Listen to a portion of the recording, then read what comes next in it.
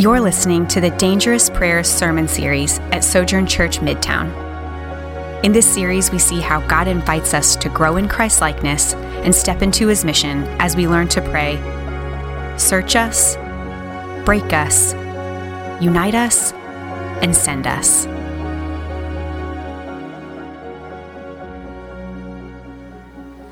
Peace be with you. Today's scripture reading is Psalm 139, 1 through 6, and 19 through 24. If you don't have a Bible, you can follow along in your bulletin or on the screen behind me. Hear the word of the Lord.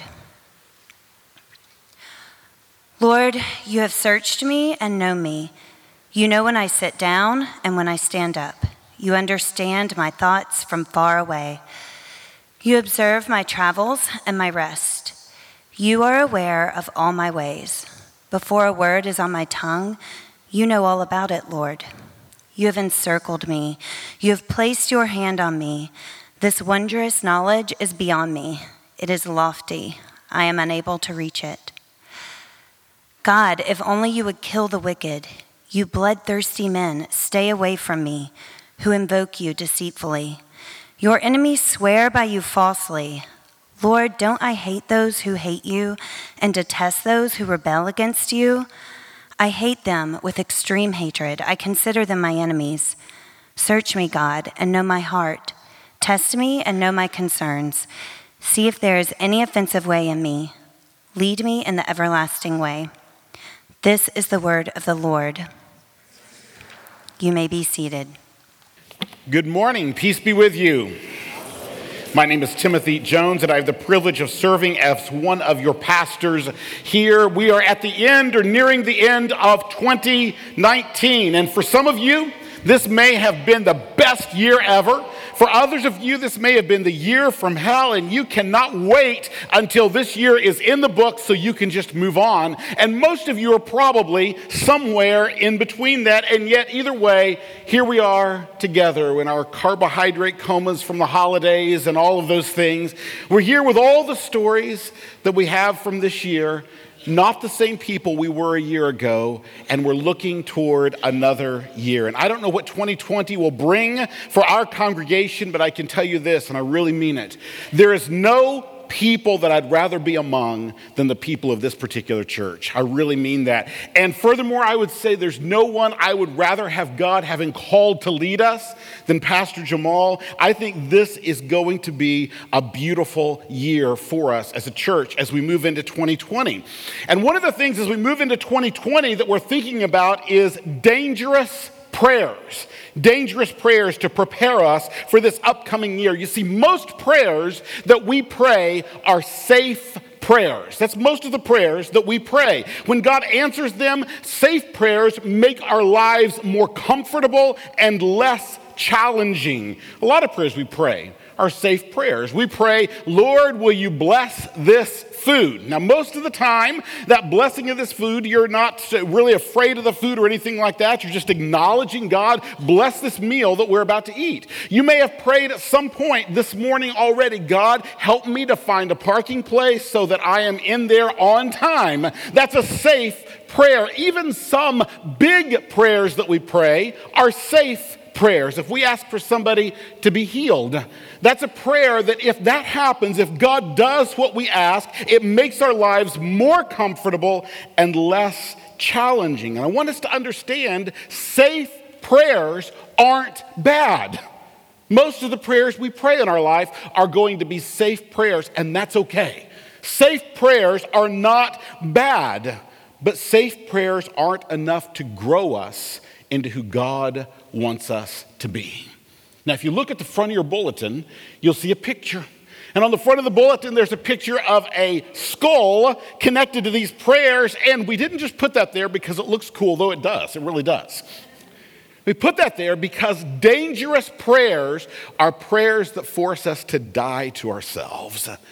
Dangerous prayers force us to die to ourselves. These are prayers that as we pray them, God challenges us, God changes us in ways sometimes that are painful. These are gritty prayers. And my prayer is that as we pray these prayers, God will transform this church into a powerful and prophetic community filled with gritty disciple makers like this city has never yet seen. And I want to give you a challenge over the next 4 weeks of this series. And it's that I want you to choose one of the prayers that are prayed that we talk about over the next 4 weeks. I want you to choose one of those prayers and say, that's mine for this year. That's my prayer. I want you to be on the lookout for the next 4 weeks for the one that you say, that one is mine. That's the prayer, God, that I am going to pray this year. I'm going to focus on. This is going to be my theme prayer for this year. And this week's prayer is, search me. Search me, from the closing verses of Psalm 139. Search me, O God, and know my heart. Test me and know my concerns. See if there is any offensive or idolatrous way in me. Lead me in the everlasting way. In this prayer, what is being prayed is, God, examine me and reveal the truth about me. God, examine me. Search me. Know the truth about me. This prayer is dangerous because sometimes the truth can hurt worse than you thought it would. You ever had that in your life? A time when the truth hurt worse than you thought it would? You can think of one time when that happened. One of our children, who will remain unnamed, when she was about 7 or 8 years old, came to me and asked this question: is Santa Claus real? And I thought for a moment, and I said, well, he was real. And what I went on to say after that is to tell her that there had been somebody named Santa Claus, whose name was St. Nicholas. And this particular person named St. Nicholas, this is an individual who lived long ago. He testified truthfully to the truth about Jesus. He was actually tortured at one point in persecutions by the Roman Empire. And then after that, he was released and he told people about Jesus, and eventually he died. And after the end of this, I felt like I'm like Dad of the Year award. I mean, this is that quality, because what I've done is I've worked in truth and history and theology, all in that, and she seemed very satisfied with the answer I gave. And then 3 days later, I received a call from a school administrator that I knew. And what had happened is my daughter had told all of the class that Santa Claus was dead. He died over 1,000 years ago. He had died, and he had been tortured at one point by a cruel king. He had been persecuted, and he was dead, and he had been dead for hundreds of years, and her dad knew all about these things, and that's what he told her. Man, first graders get worked up about some things. They really do. And so there was the truth. I told the truth, and the truth was conveyed, but the truth hurt worse than anyone thought that it would at that point. Now, it's not just when it comes to Santa Claus that's true. It's true in your life. The truth will set you free, but sometimes it hurts you as it frees you. The truth sets you free, but it will hurt you at times. And that's why, search me, God. Tell me the truth about myself. That's why. That is a dangerous prayer. And we can't see the full danger of these words at the end of the prayer until we look carefully at the beginning of this particular psalm. Because as the psalm begins, what we actually have is not so much danger as strangeness. Strangeness. And here's why I say it's strange. It starts out with the words, Lord, you have searched me and known me. Now, what's strange about that is at the end of the psalm, David asked God to search him and know him. And yet at the beginning of the psalm, he says, God, you have already searched me and known me. Why is David praying for God to do what God has already done? And often we have this idea that we are praying to try to change what God's going to do, or to get God to do something he hadn't already planned or purposed to do. And we wonder, why on earth would somebody pray for something that has already been done? Well, I want you to understand something. You pray all the time for things that God has already done, decreed, or determined. You pray all the time. Your prayers are all things that God has in some sense decided or decreed or already done. You see, you don't pray to help God make his plans. Do you ever realize that? You don't pray to help God make his plans. If you think the purpose of your prayers is to change God's plan, well, good luck. Because you see, God doesn't need to change his plans because God's plan is already perfect. And you don't want him to change a perfect plan. The purpose of prayer is not to change God. It's to change you. That's what the purpose of prayer is. And so we pray all the time for things that God has already done or determined or decreed. And our prayers don't change God's plans, but rather in a way that we cannot understand. Our prayers are part of God's plan. Isn't that beautiful? When you pray, you're not trying to change God. You're rather doing something that is actually part of a perfect plan of God. And so the foundations for this prayer then begin in verse 2 after he has said, you searched me and you have known me. And in beginning in verse 2 is some of the most sublime poetry in all of Scripture. Just listen to these words and let them wash over you. God, you know when I sit down. You know when I stand up. You understand my thoughts from far away. You watch my travels and my rest. You're aware of all my ways. Before a word is yet on my tongue, you know all about it, Lord. You have encircled me. You have placed your hand on me. This is wondrous knowledge. It's beyond me. It is lofty. I can't even reach it. Where can I go to escape your spirit? Where can I run from your presence? If I go up to heaven, you're already there. If I make my bed in Sheol, or the place of the dead, you are there. If I go to the eastern horizon, or then I settle at the western limits, even there your hand leads me. Your right hand has a hold on me. If I say surely darkness will hide me, and light around me will be night, even the darkness is not dark to you. The night shines like the day. Darkness and light are alike to you. Do you hear the beauty of that? What David recognizes is he calls out to God. And he says, God, no matter what, you know all about me. No matter where I go, you know all about me. What David realizes is that one of the most significant truths about us is that we don't know the truth about us. Do you realize that? One of the most significant truths about you is you don't know the truth about you. We don't know. God alone knows the whole and complete truth about us. This is in part because we are masters of self-deception. Nobody has ever lied to you like you lie to you. We are masters of self-deception. In a recent survey of high school seniors, 70% of them identified themselves as above average.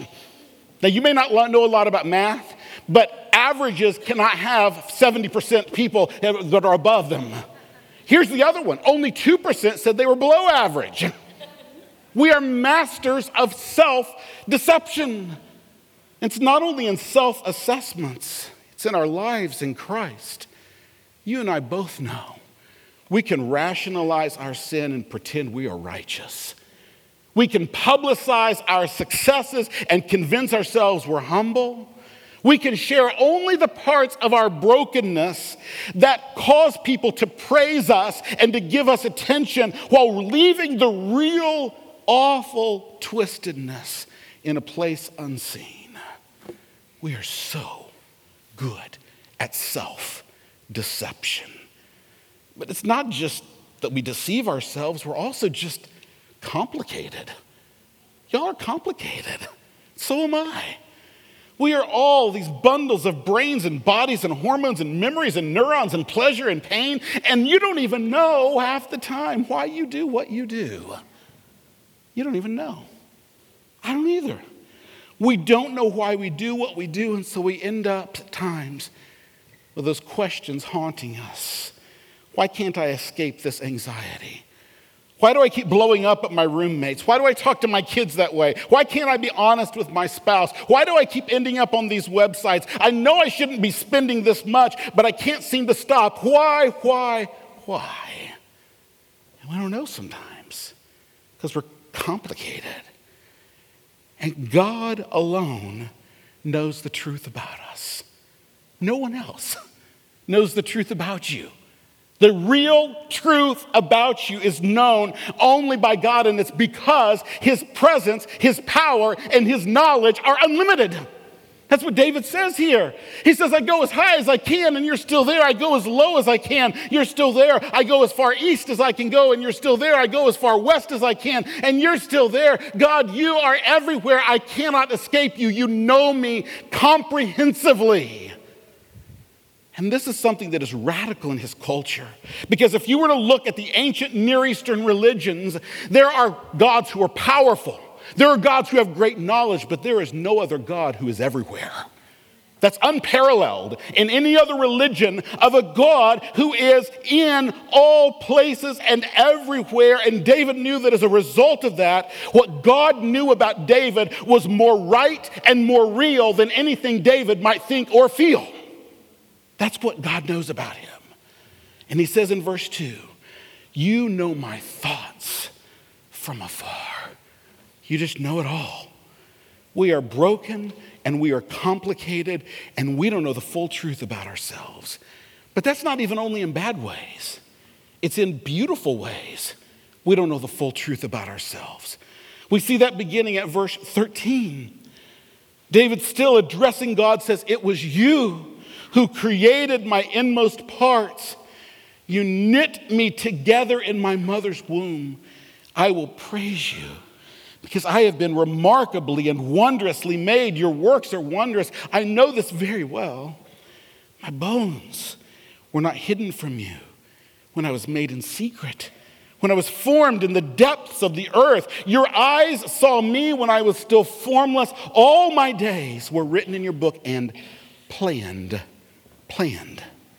before a single one of them began. David describes here the conception of a child, of God knitting and weaving this infant in the womb. And it is your reminder that from the time the sperm and the egg came together and you were conceived, you were a human being, a full human being. And you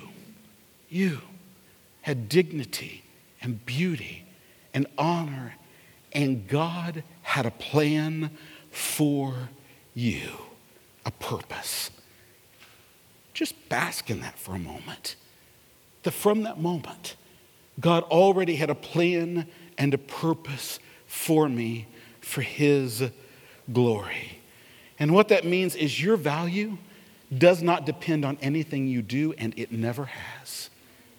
Your value doesn't depend on how you perform for others, the things you accomplish that other people praise you for. It depends solely on the fact that God himself has declared you have value, regardless of how you're treated or what has happened to you in your life.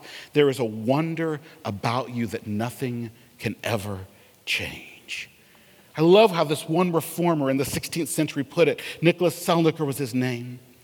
And he said, God himself created you in his image.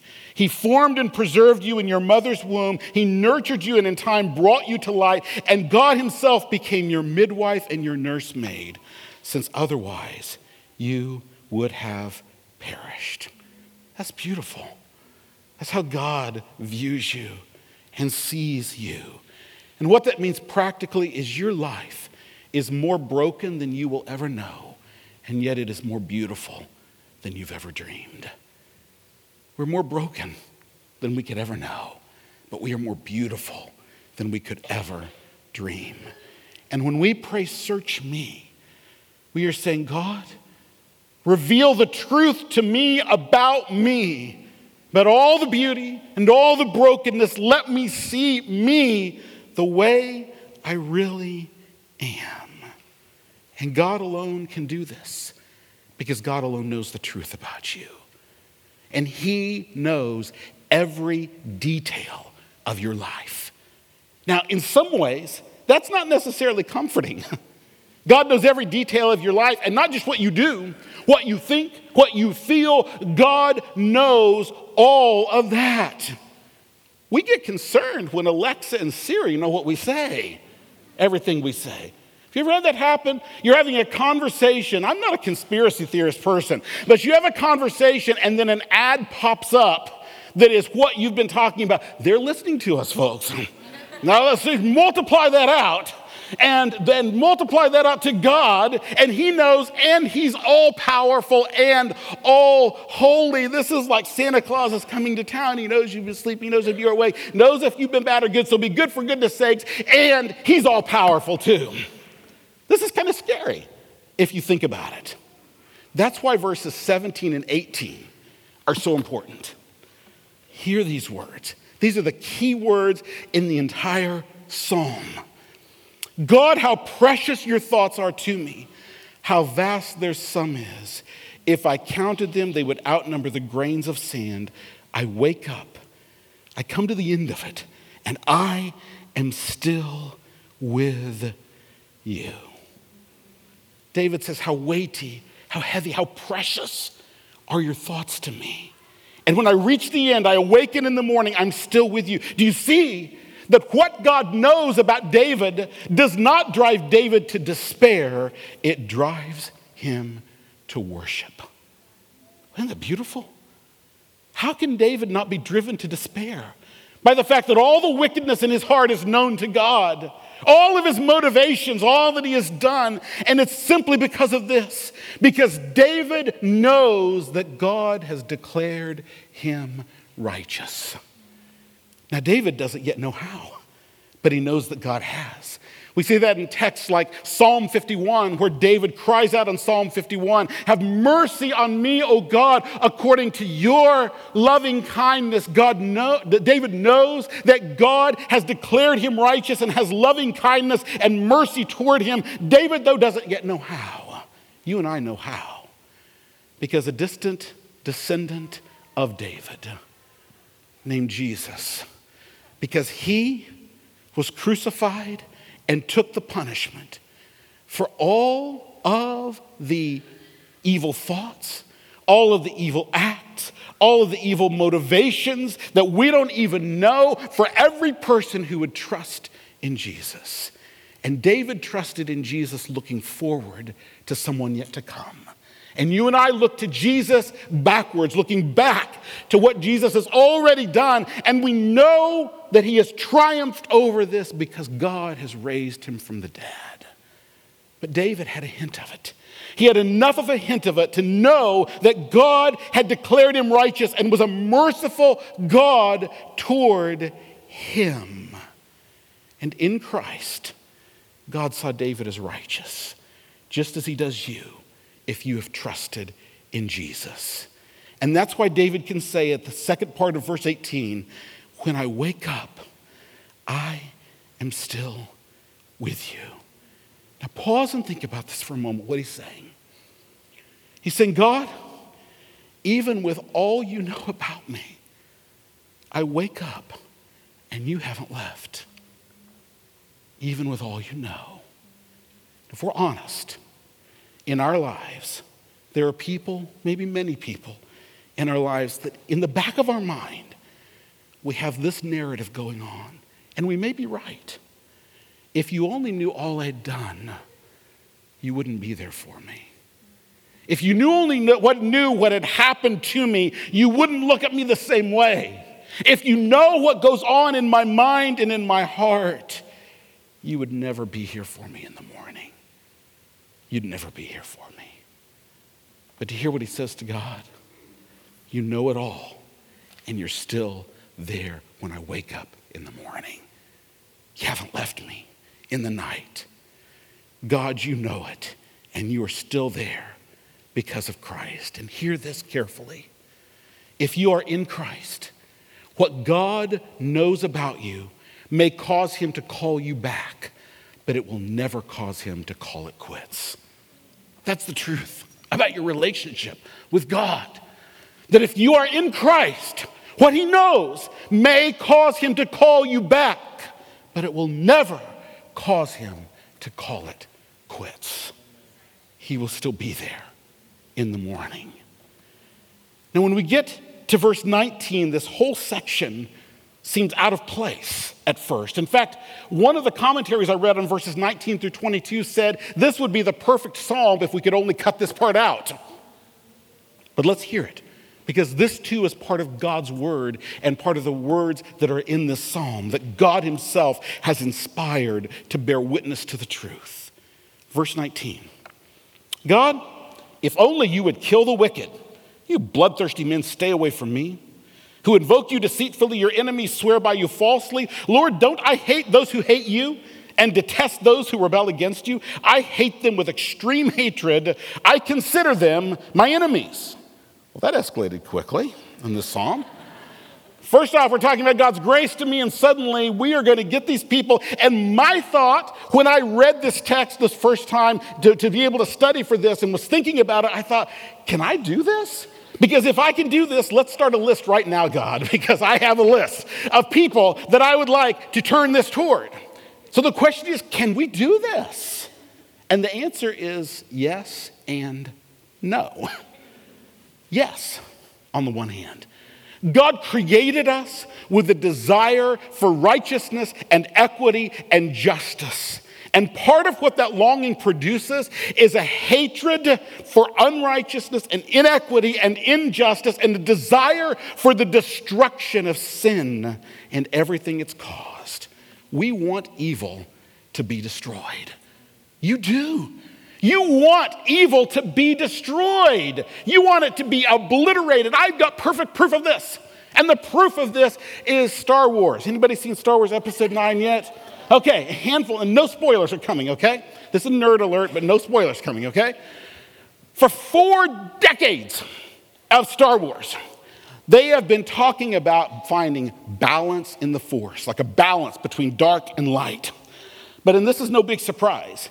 When you get to the end of Star Wars Episode 9, Rise of Skywalker, there's not a balance between good and evil.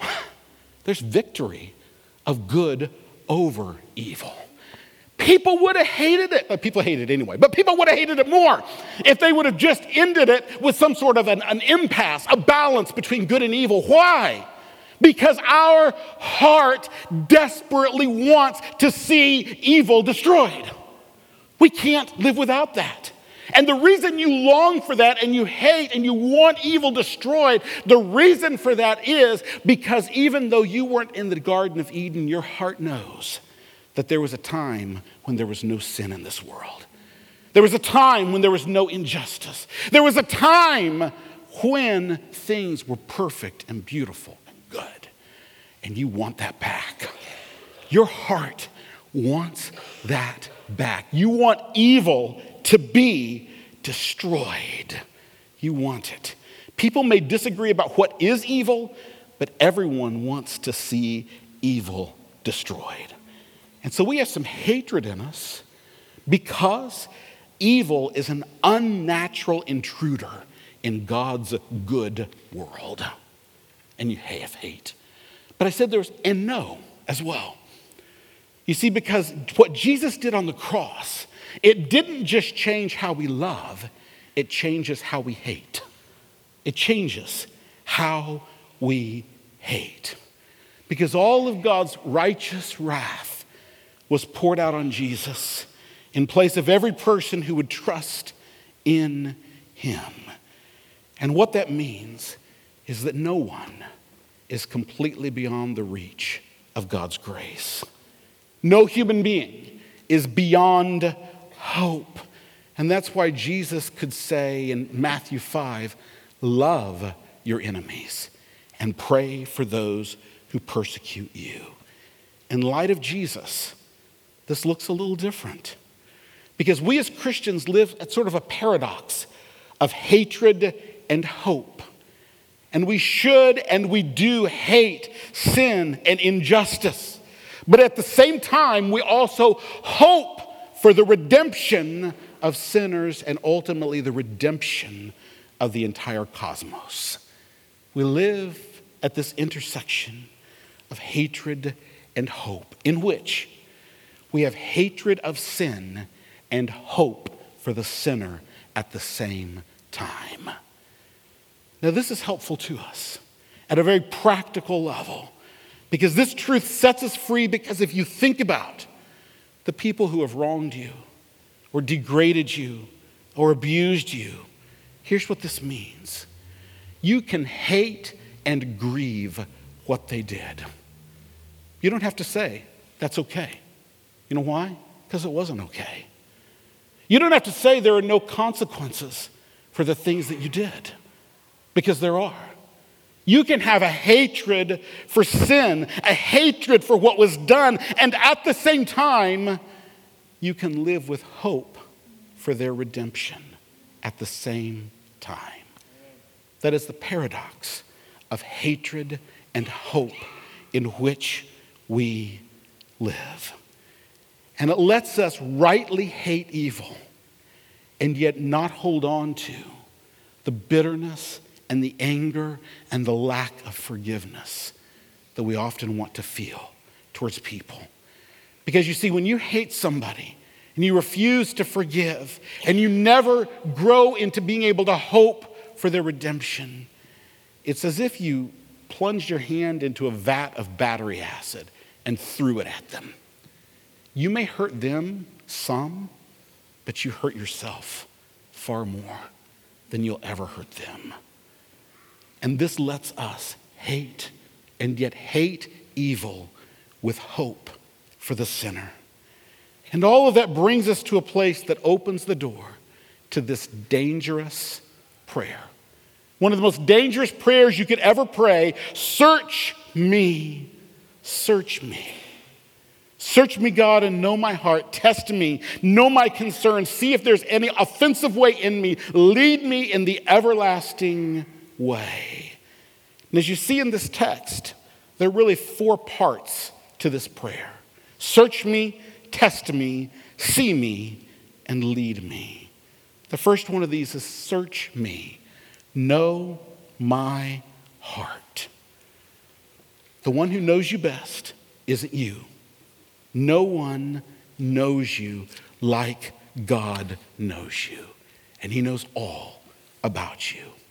And so to pray, search me, is to say, God, show me the truths about me that I don't see, that I need to see. God, show me the truth about me that I don't see, that I need to see, so that I can value what you value, so I can love what you love. Even if it hurts, God, show me. So how does God reveal this truth, this search me truth? Sometimes it's directly. Sometimes by the means of his Spirit, God just shows us, we realize something about ourselves that we realize is true. And we, in that, by means of God's Spirit working in us, we simply see something we hadn't seen before. But that's not usually how God does it. Usually God does it through his word and through his people. Through reading his word and through listening to his people. It says in James chapter 1 that the word of God is like a mirror that shows us who we really are. And as we're reading the scriptures, we come to recognize the selfishness, the darkness, and all the things in us that take forms that we never recognized. It's through his word. It's also through his people.